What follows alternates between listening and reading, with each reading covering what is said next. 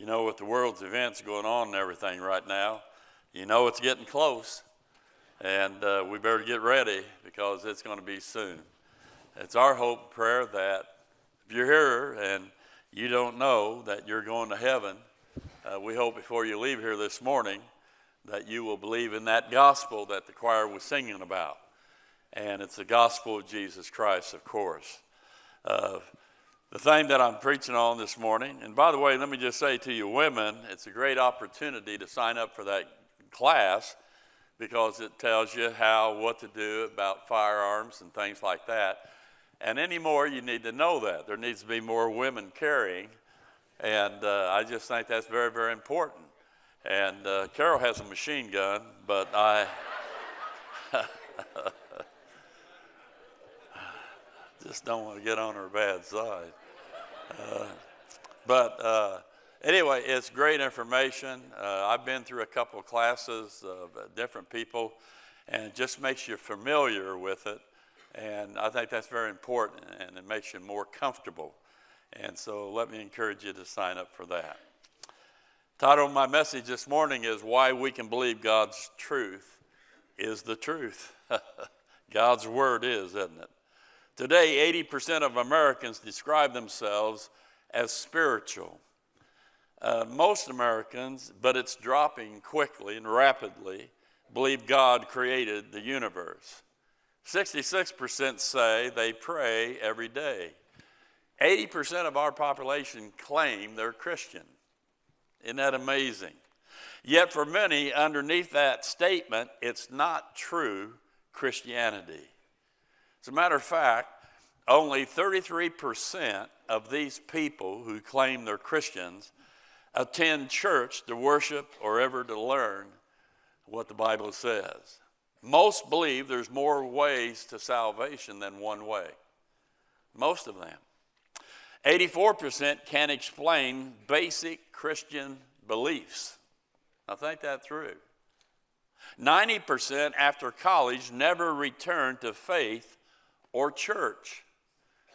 And after you've seen all the protests and everything, and you see them this past couple of years, you wonder why you would even send your kid to college because of what they're teaching them. 70% of Christian college freshmen say there are no moral absolutes. So what they do, they pick like a smorgasbord of ideas, and they choose what they want to be true. And the professors are pretty, they know what they're doing, and they use human rationale. And that begins to confuse the kids, and they begin to doubt certain things. But the Word of God says this about human rationale. It says this in 1 Corinthians chapter 2, verse 4 and 5. And my speech and my preaching was not with enticing word of man's wisdom, but in the demonstration of the Spirit and of power, that your faith should not stand in the wisdom of men, but in the power of God. Now we have received not the spirit of the world, but the Spirit which is of God, that we might know the things that are freely given to us of God. Which things also we speak, not in the words which man's wisdom teacheth, but which the Holy Ghost teacheth, comparing spiritual things with spiritual. But the natural man receiveth not the things of the Spirit of God, for they are foolishness unto them, neither can he know them, because they are spiritually discerned. Now that's what God says about human professors who try to coerce our young people to create doubt in their minds and in their hearts. Today our society doesn't embrace such things as absolute truth, except what they say, right?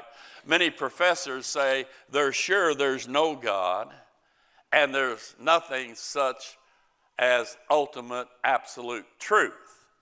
As a matter of fact, I remember years ago, I heard IU's president, the one who fired Bobby Knight, by the way, and I heard him say on TV there is no such thing as absolute truth. I heard that with my own ears.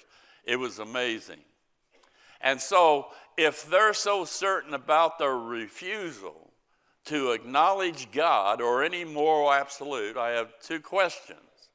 If truth is unknowable, as they say, then why would one believe the position that they're holding? If there's no absolute truth, as they assert, doesn't that statement itself contradict what they say is right? Why would we even believe them then? But the truth is, God exists. And his absolute word and truth does exist. Genesis 1:1 says this, in the beginning God created the heavens and the earth. And as a statement, he says in Psalm 14 verse 1, the fool hath said in his heart, they are what? There is no God, they are corrupt. So that's what he thinks about people who do not believe in him. Proverbs 26:4, answer not a fool according to his folly, lest thou also be like unto him. Hebrews 1:8, but unto the Son, Christ, he, the Father, saith, thy throne, his Son, O God, is forever and forever. And since Christ is God who lived on this earth, God exists. Amen? Ray Comfort, a lot of you might know him. He's a great evangelist in different ways. And he goes on college campuses. And he'll say this to him. He says, do you believe in God? And most of the college students say, no. Then he says this, do you believe in science? And most of them say, yes. And then he says, did you know that the Bible's God is the God of absolute science? I think that's great. And then he'll give them a list of things. For instance, the Bible says the earth floats in space. Job 26:7. He stretcheth out the north over the empty place and hangeth the earth upon. You know, that was not learned until 1650. As a matter of fact, in the past, they thought that the earth sat on a large animal. That's true. I remember in the 50s, yes, people live that are still here in the 50s. But I remember they had an elephant, and the world was up on its back. Yeah. Another thing the Bible says, wash your hands, whatever, with running water. Leviticus 15:13. And when he that hath an issue is cleansed of his issue, then he shall number to himself 7 days for his cleansing, and wash his clothes and bathe his flesh in running water, and shall be clean. This was not learned to do until 1845. A fellow by the name of Dr. Angus Semmelweis of Vienna, he was horrified at the death rate of women who were giving birth to children and then dying after birth. 30% of women were dying after they had given birth. The doctors would not, what they would do, they would not wash their hands like they should, and they would go and examine the next mother, and then the next mother. And they would not wash their hands, or they would in a bowl of still water. They would do that.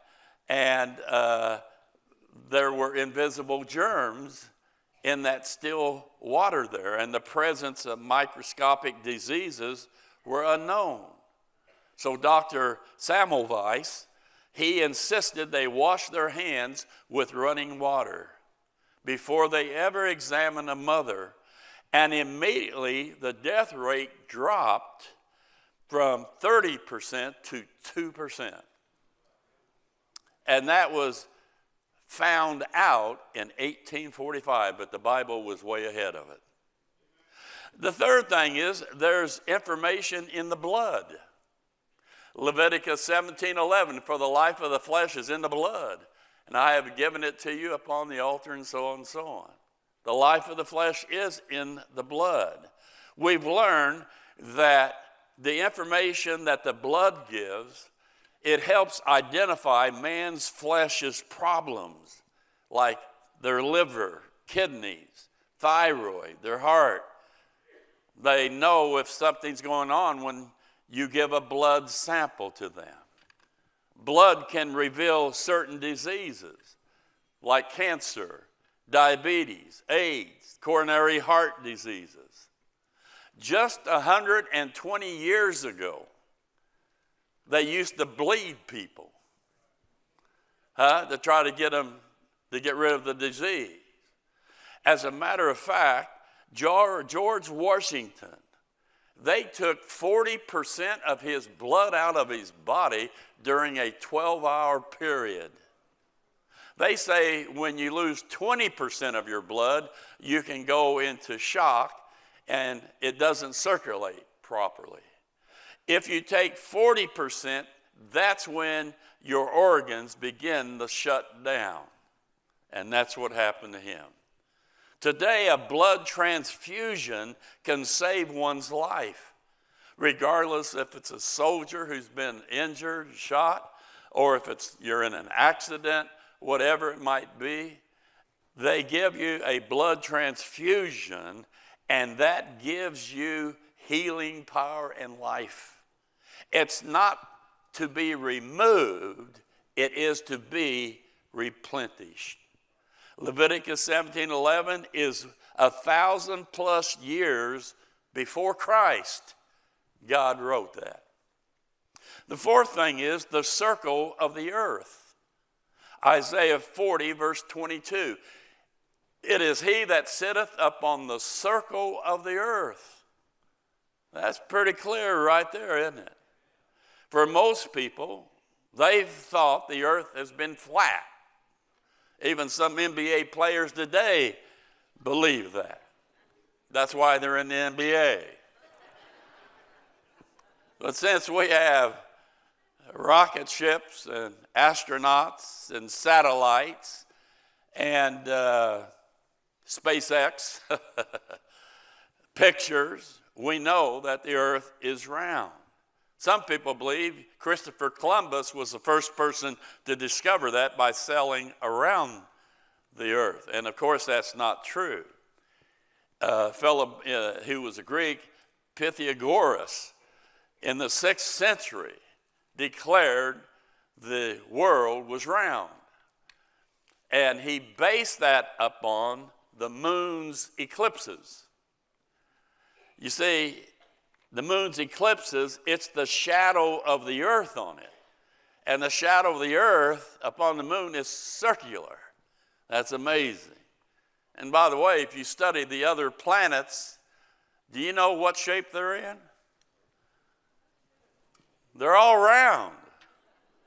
That's interesting, isn't it? So why would Earth be different, huh? But the Bible mentions that. And then fifth, the Bible and oceanography. Now, we don't know a whole lot about that, but it states in Psalm 8:8, the fowl of the air and the fish of the sea, and whatsoever passeth through, now get this, the paths of the seas. A fellow by the name of Matthew Maury is considered the father of oceanography, and he discovered the continental currents of the oceans. And he wrote a book with maps that shows the routes or the routes to take for shipping, whether you were going east or going west. And he was so important at that time, they did a statue of him.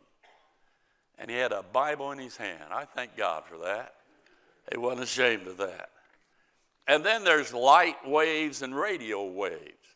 Now, I don't understand all that. I understand, but Job 38:25, canst thou send lightnings that they may go and speak unto thee? Here we are. In other words, light speaks. Light can be sent and reveal itself in speech. Did you know that electromagnetic radiation, X-rays, radio waves, they travel at the speed of light?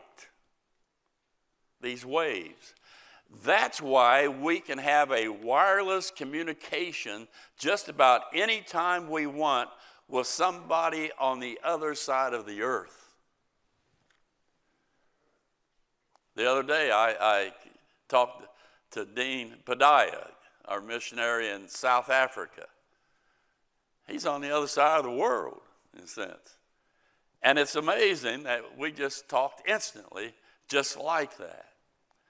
Light speech wasn't discovered until 1864.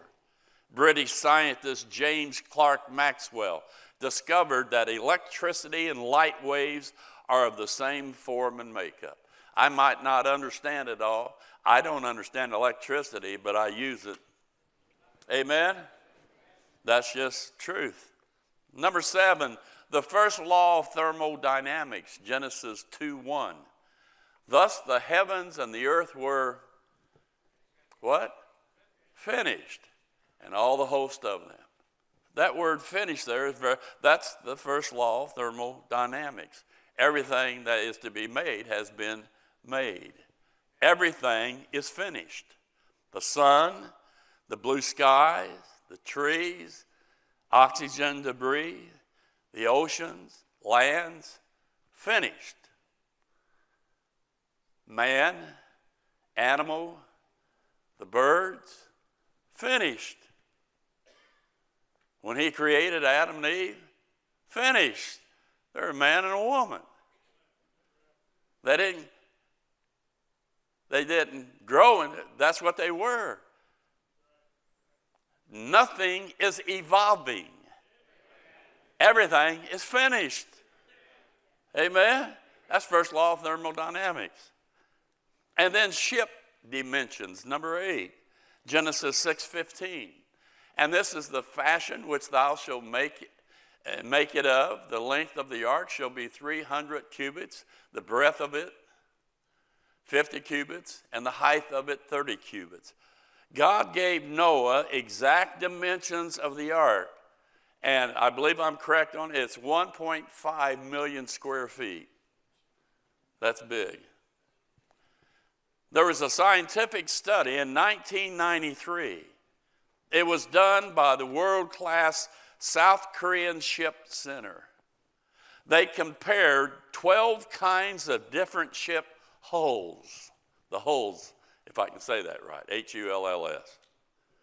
And they discovered that no modern design outperformed the biblical model in loading and carrying cargo.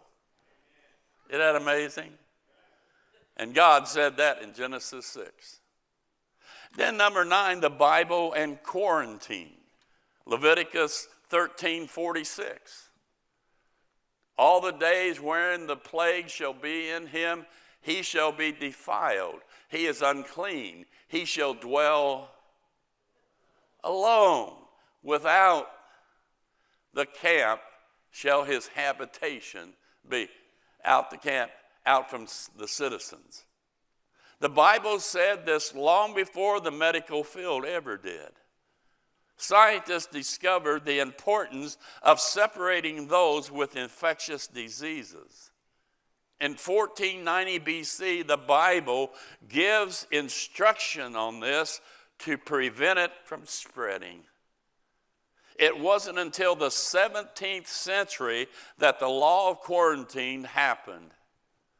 Now think, prior to that, the Black Death, 17 million people perished. All because they failed to separate the sick from the healthy. If they just read their Bible, God had already said what we were to do. They used to do that with scarlet fever. Carol's father had scarlet fever when he was growing up.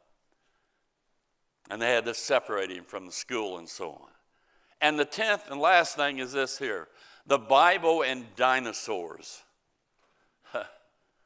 The Bible and dinosaurs. Job 40, verse 15. Behold now what? Behemoth, which I made with thee. He eateth grass, he's vegetarian, as an ox. Verse 17. He moveth his tail like a big cedar, big tail. The sinews, muscles of his stones are wrapped together. Who can open the doors of his face? His teeth are terrible round about. Out of his mouth goeth what? Burning lamps, and sparks of fire leap out. Out of his nostrils goeth smoke, as out of a seething pot or cauldron. His breath kindleth coals, and a flame goeth out of his mouth. Now, I don't know about you, that sounds like a big dinosaur dragon. Amen. You should always remember the word dinosaur. Do you know when that word was invented and came about? In the 1800s. God had already written about this creature prior to that, thousands of years, about this thing called the dinosaur. Then somebody said, well, what happened to the dinosaurs? Why are they extinct today? Well, one, because of the flood. The flood killed the majority of them. There was a few after that, but then after the flood, the vegetation was not to the extent that it was prior to the flood. The whole world was vegetation back then, before the flood. And then, after the flood, people and animals became carnivorous. Prior to the flood, everybody was a vegetarian or a vegan. But after the flood, we began to eat meat, thank God. And then because of man, civilization. Dr. Ham, I always remember him showing pictures of the early knights and everything. And they had dragons on their shields and how they slew them. And they were honored and rewarded as heroes and so on. And so that's why it's not because a meteor hit this world. Amen. So the Bible is absolute science when speaking. You can believe there's God, and you can believe his word. John 17:17 says this, sanctify them through thy truth, thy word is truth. And the reason it is truth, 2 Timothy, all scripture, all of our Bible, is given by the very breath of God, inspiration, and is profitable and so on. The reason this book is absolute, because it is a God-breathed book. And you can look at it and you can believe in what he says to us. One of the simple things is for people of absolutes when they are saved. There are 3 absolutes for one to be saved. The first absolute is this here. Number 1, you have to know you're lost before you can be saved. You need to know you're lost or why the need. If you don't know why you're lost, why do you think you need to be saved then? But when you realize you're a rotten sinner, then that's a different story. Amen? And the Bible says this, there is none righteous, no, not one. There's not one person in this world righteous enough to be able to stand before God and go to heaven on his own. There is not one that seeketh after God. Man doesn't seek God. But because of God's mercy, he intervenes in people's lives and shows them the light of the gospel, that they might be saved. For all have sinned. How many? All. And we come short of the glory of God. We don't measure up to God's standard to be allowed to go into heaven.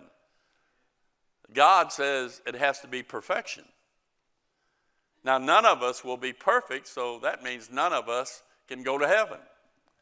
However, when you get saved, Christ gives us his perfectness that allows us to be perfect when we stand before God and allowed to go to heaven. Amen? Amen. And the Bible says because of Adam and Eve's sin, it passed on to their kids, to their DNA, to your parents' DNA, to you. We just do what comes naturally. We naturally sin, don't we? We're just sinners, and I was probably one of the better sinners that God ever saw. We're all sinners. And in our hearts, we know that is true. I don't care what man says. He knows he's a sinner. You know, you see a baby or a young child. They're not angels. You have to begin to discipline them to do what's right. And they're just revealing what they are. They're little rotten sinners. Amen? That's what they are. And we have to begin to discipline them to do something what's right. And so the first absolute is you have to know you're lost before you can be saved. Do you know that you're lost this morning if you're not saved? Secondly, the second absolute is you need to know that Christ's finished work is your only way to salvation. There's no other way. There's none other name under heaven given among men whereby we must be saved. And it's the name of Jesus Christ. And God's only Son came to this earth for a purpose. On an old rugged cross there, he took your sin, your punishment, your penalty for being a sinner. He absorbed that himself on the cross. And he died and shed his blood. They buried him. He took our sins far away. And he rose from the grave victoriously. He conquered death, the devil, and everything. And even the law that was against us. And he's alive. He's seated on the right hand of the Father today. Now, what he accomplished doesn't save you until you apply it to your own life. You know, it's just like David and Israel. David stood up and they said, winner take all. David, Goliath. The Philistines, not Palestinians, the Philistines. The Philistines and David. Winner take all. And David slew Goliath. And he stood in for Israel. Likewise, one day, Jesus Christ on an old rugged hill, he represented mankind. The first Adam lost it. He's the second Adam. And on that cross, he stood in for us. And he won the victory for us. Amen? Thank God for that. So, yeah. Number one, you have to know you're lost before you can be saved. Number two, you need to know that Christ's finished work is the only way for your salvation. And number three, the absolute, you need to embrace this truth by faith alone. That's it. The way you apply what Christ accomplished is you believe it was for you, for your sin. I believe his sacrifice is sufficient, is enough, completed the way of salvation. I believe he's the Son of God who died for me, was buried, and rose again. That's enough. Nothing else. That's enough to save me. I believe that in my heart. And when you believe that, that's when you're saved. You see, the problem is, some people, most people, they hear about this wonderful gospel, and then they try to add something to it. And most of them try to do something religious.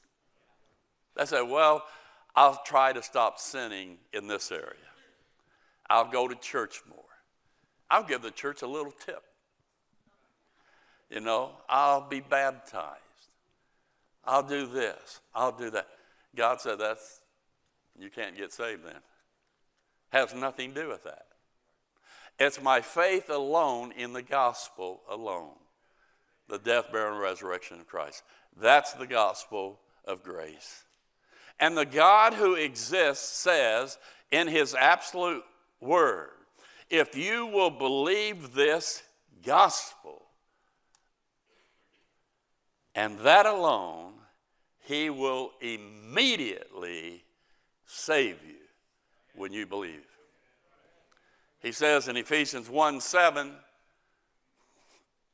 in whom we have redemption, the deliverance from sin, through his blood, the forgiveness of sins according to the riches of his grace. It's through his work. And then in verse 13, he says this, in whom, Christ, ye also trusted. That's when you believe. After that you heard the truth today, the word of truth, the gospel. You heard the gospel of your salvation, and whom also, it's when, after that you believe, when you believe that, you were sealed with that Holy Spirit of promise. God the Spirit comes and our bodies become the temple of the Lord. The reason then we can change, you see, prior to that, I didn't have God in me. As a result, I tried to settle my own problems my own way, by my own flesh, by my old nature. And I was always a failure. It's when Christ comes into your life that he's there encouraging you to do what's right, to put off the old and put on the new. And by his working in your life, you begin to change. Now, you don't overnight become a holy Joe, but you begin to make progress. And it's over tests and trials and application and experience that you begin down the road and you look back and you say, my goodness, what a change Christ has made in my life. But during that time, it's wonderful to know that we are saved, we are safe, we are secure. If anything happens to us, we know where we're going. These things have I written unto you that believe upon the name of the Son of God, that you may know that you have eternal life. God doesn't want us to wonder about it, guess about it, maybe, perhaps. No. I know I'm saved, I'm going to heaven. That's not arrogance. That's confidence. Confidence in what my God promised me. Amen? And that's what he wants for you. And I close with this. I can't help, you watch the news. I know you probably shouldn't watch it because you're ready to commit suicide after you watch it. But I see everything happening right now. And you see Israel. You see the anti-Semitism. You see the marching in our streets that we never thought could ever happen.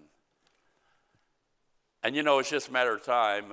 Carol heard something the other night, said the worst enemy that we have is not the Palestinians that are marching in our streets and everything, but it's Trump supporters. I'm not politically speaking, that's just what they said, Trump supporters and Christians. And as they are raising and showing banners, kill the Jews, I've seen them. It won't be long, they'll say, kill the Christians, kill the Christians. And I can see it with my spiritual eyes, I believe it with all my heart, that there is such a great apostasy that's going on today. We're turning our backs on God and absolute truth. As a result of that, that tells me something. Jesus Christ is coming soon. That's telling me that. Amen. You know, us preachers, we always preach the second coming, at least we do. And I never ever thought there's a possibility, a hope, a possibility of going up in the air. But I believe with all my heart, this is a generation that we're going up. And it's not long. And with that then is the sad part of the apostasy.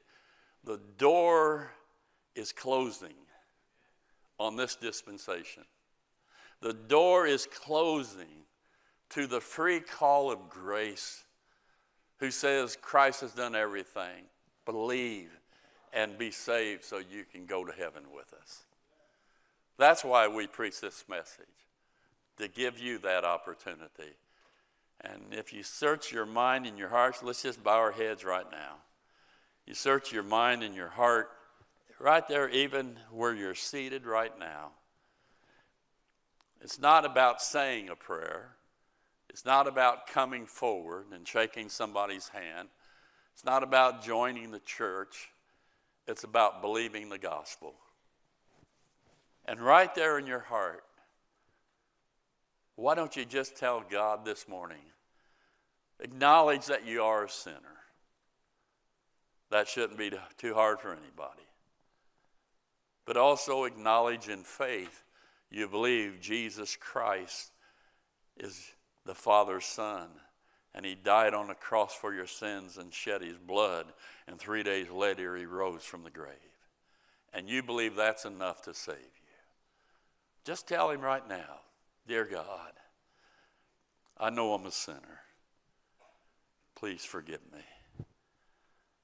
But God, today, I'm telling you, I believe the gospel is enough to save me.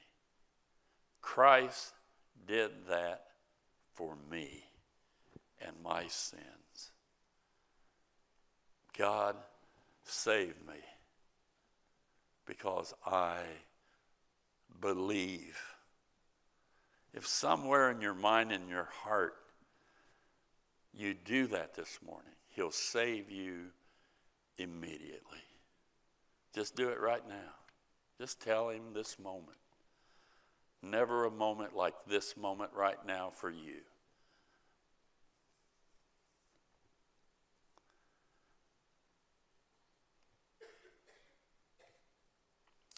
And if you believed in Christ and that gospel this morning,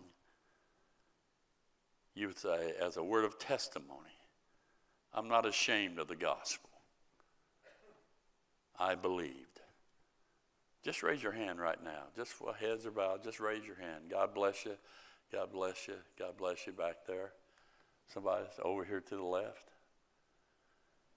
Father, thank you for allowing salvation to be given to us today. What a great message. What a privilege to be in your family now. May these people grow. I don't know what to say except, God, I love you. May we serve you because we believe you're coming soon. In Jesus' name. And everybody said, we hope you received a blessing from today's service. We would love to have you visit with us in person. For more information, please visit our website at gpindy.net or contact us by phone at 317-535-3512. For more options to watch, just click On Demand on the website. Until next broadcast, may God bless you is our prayer.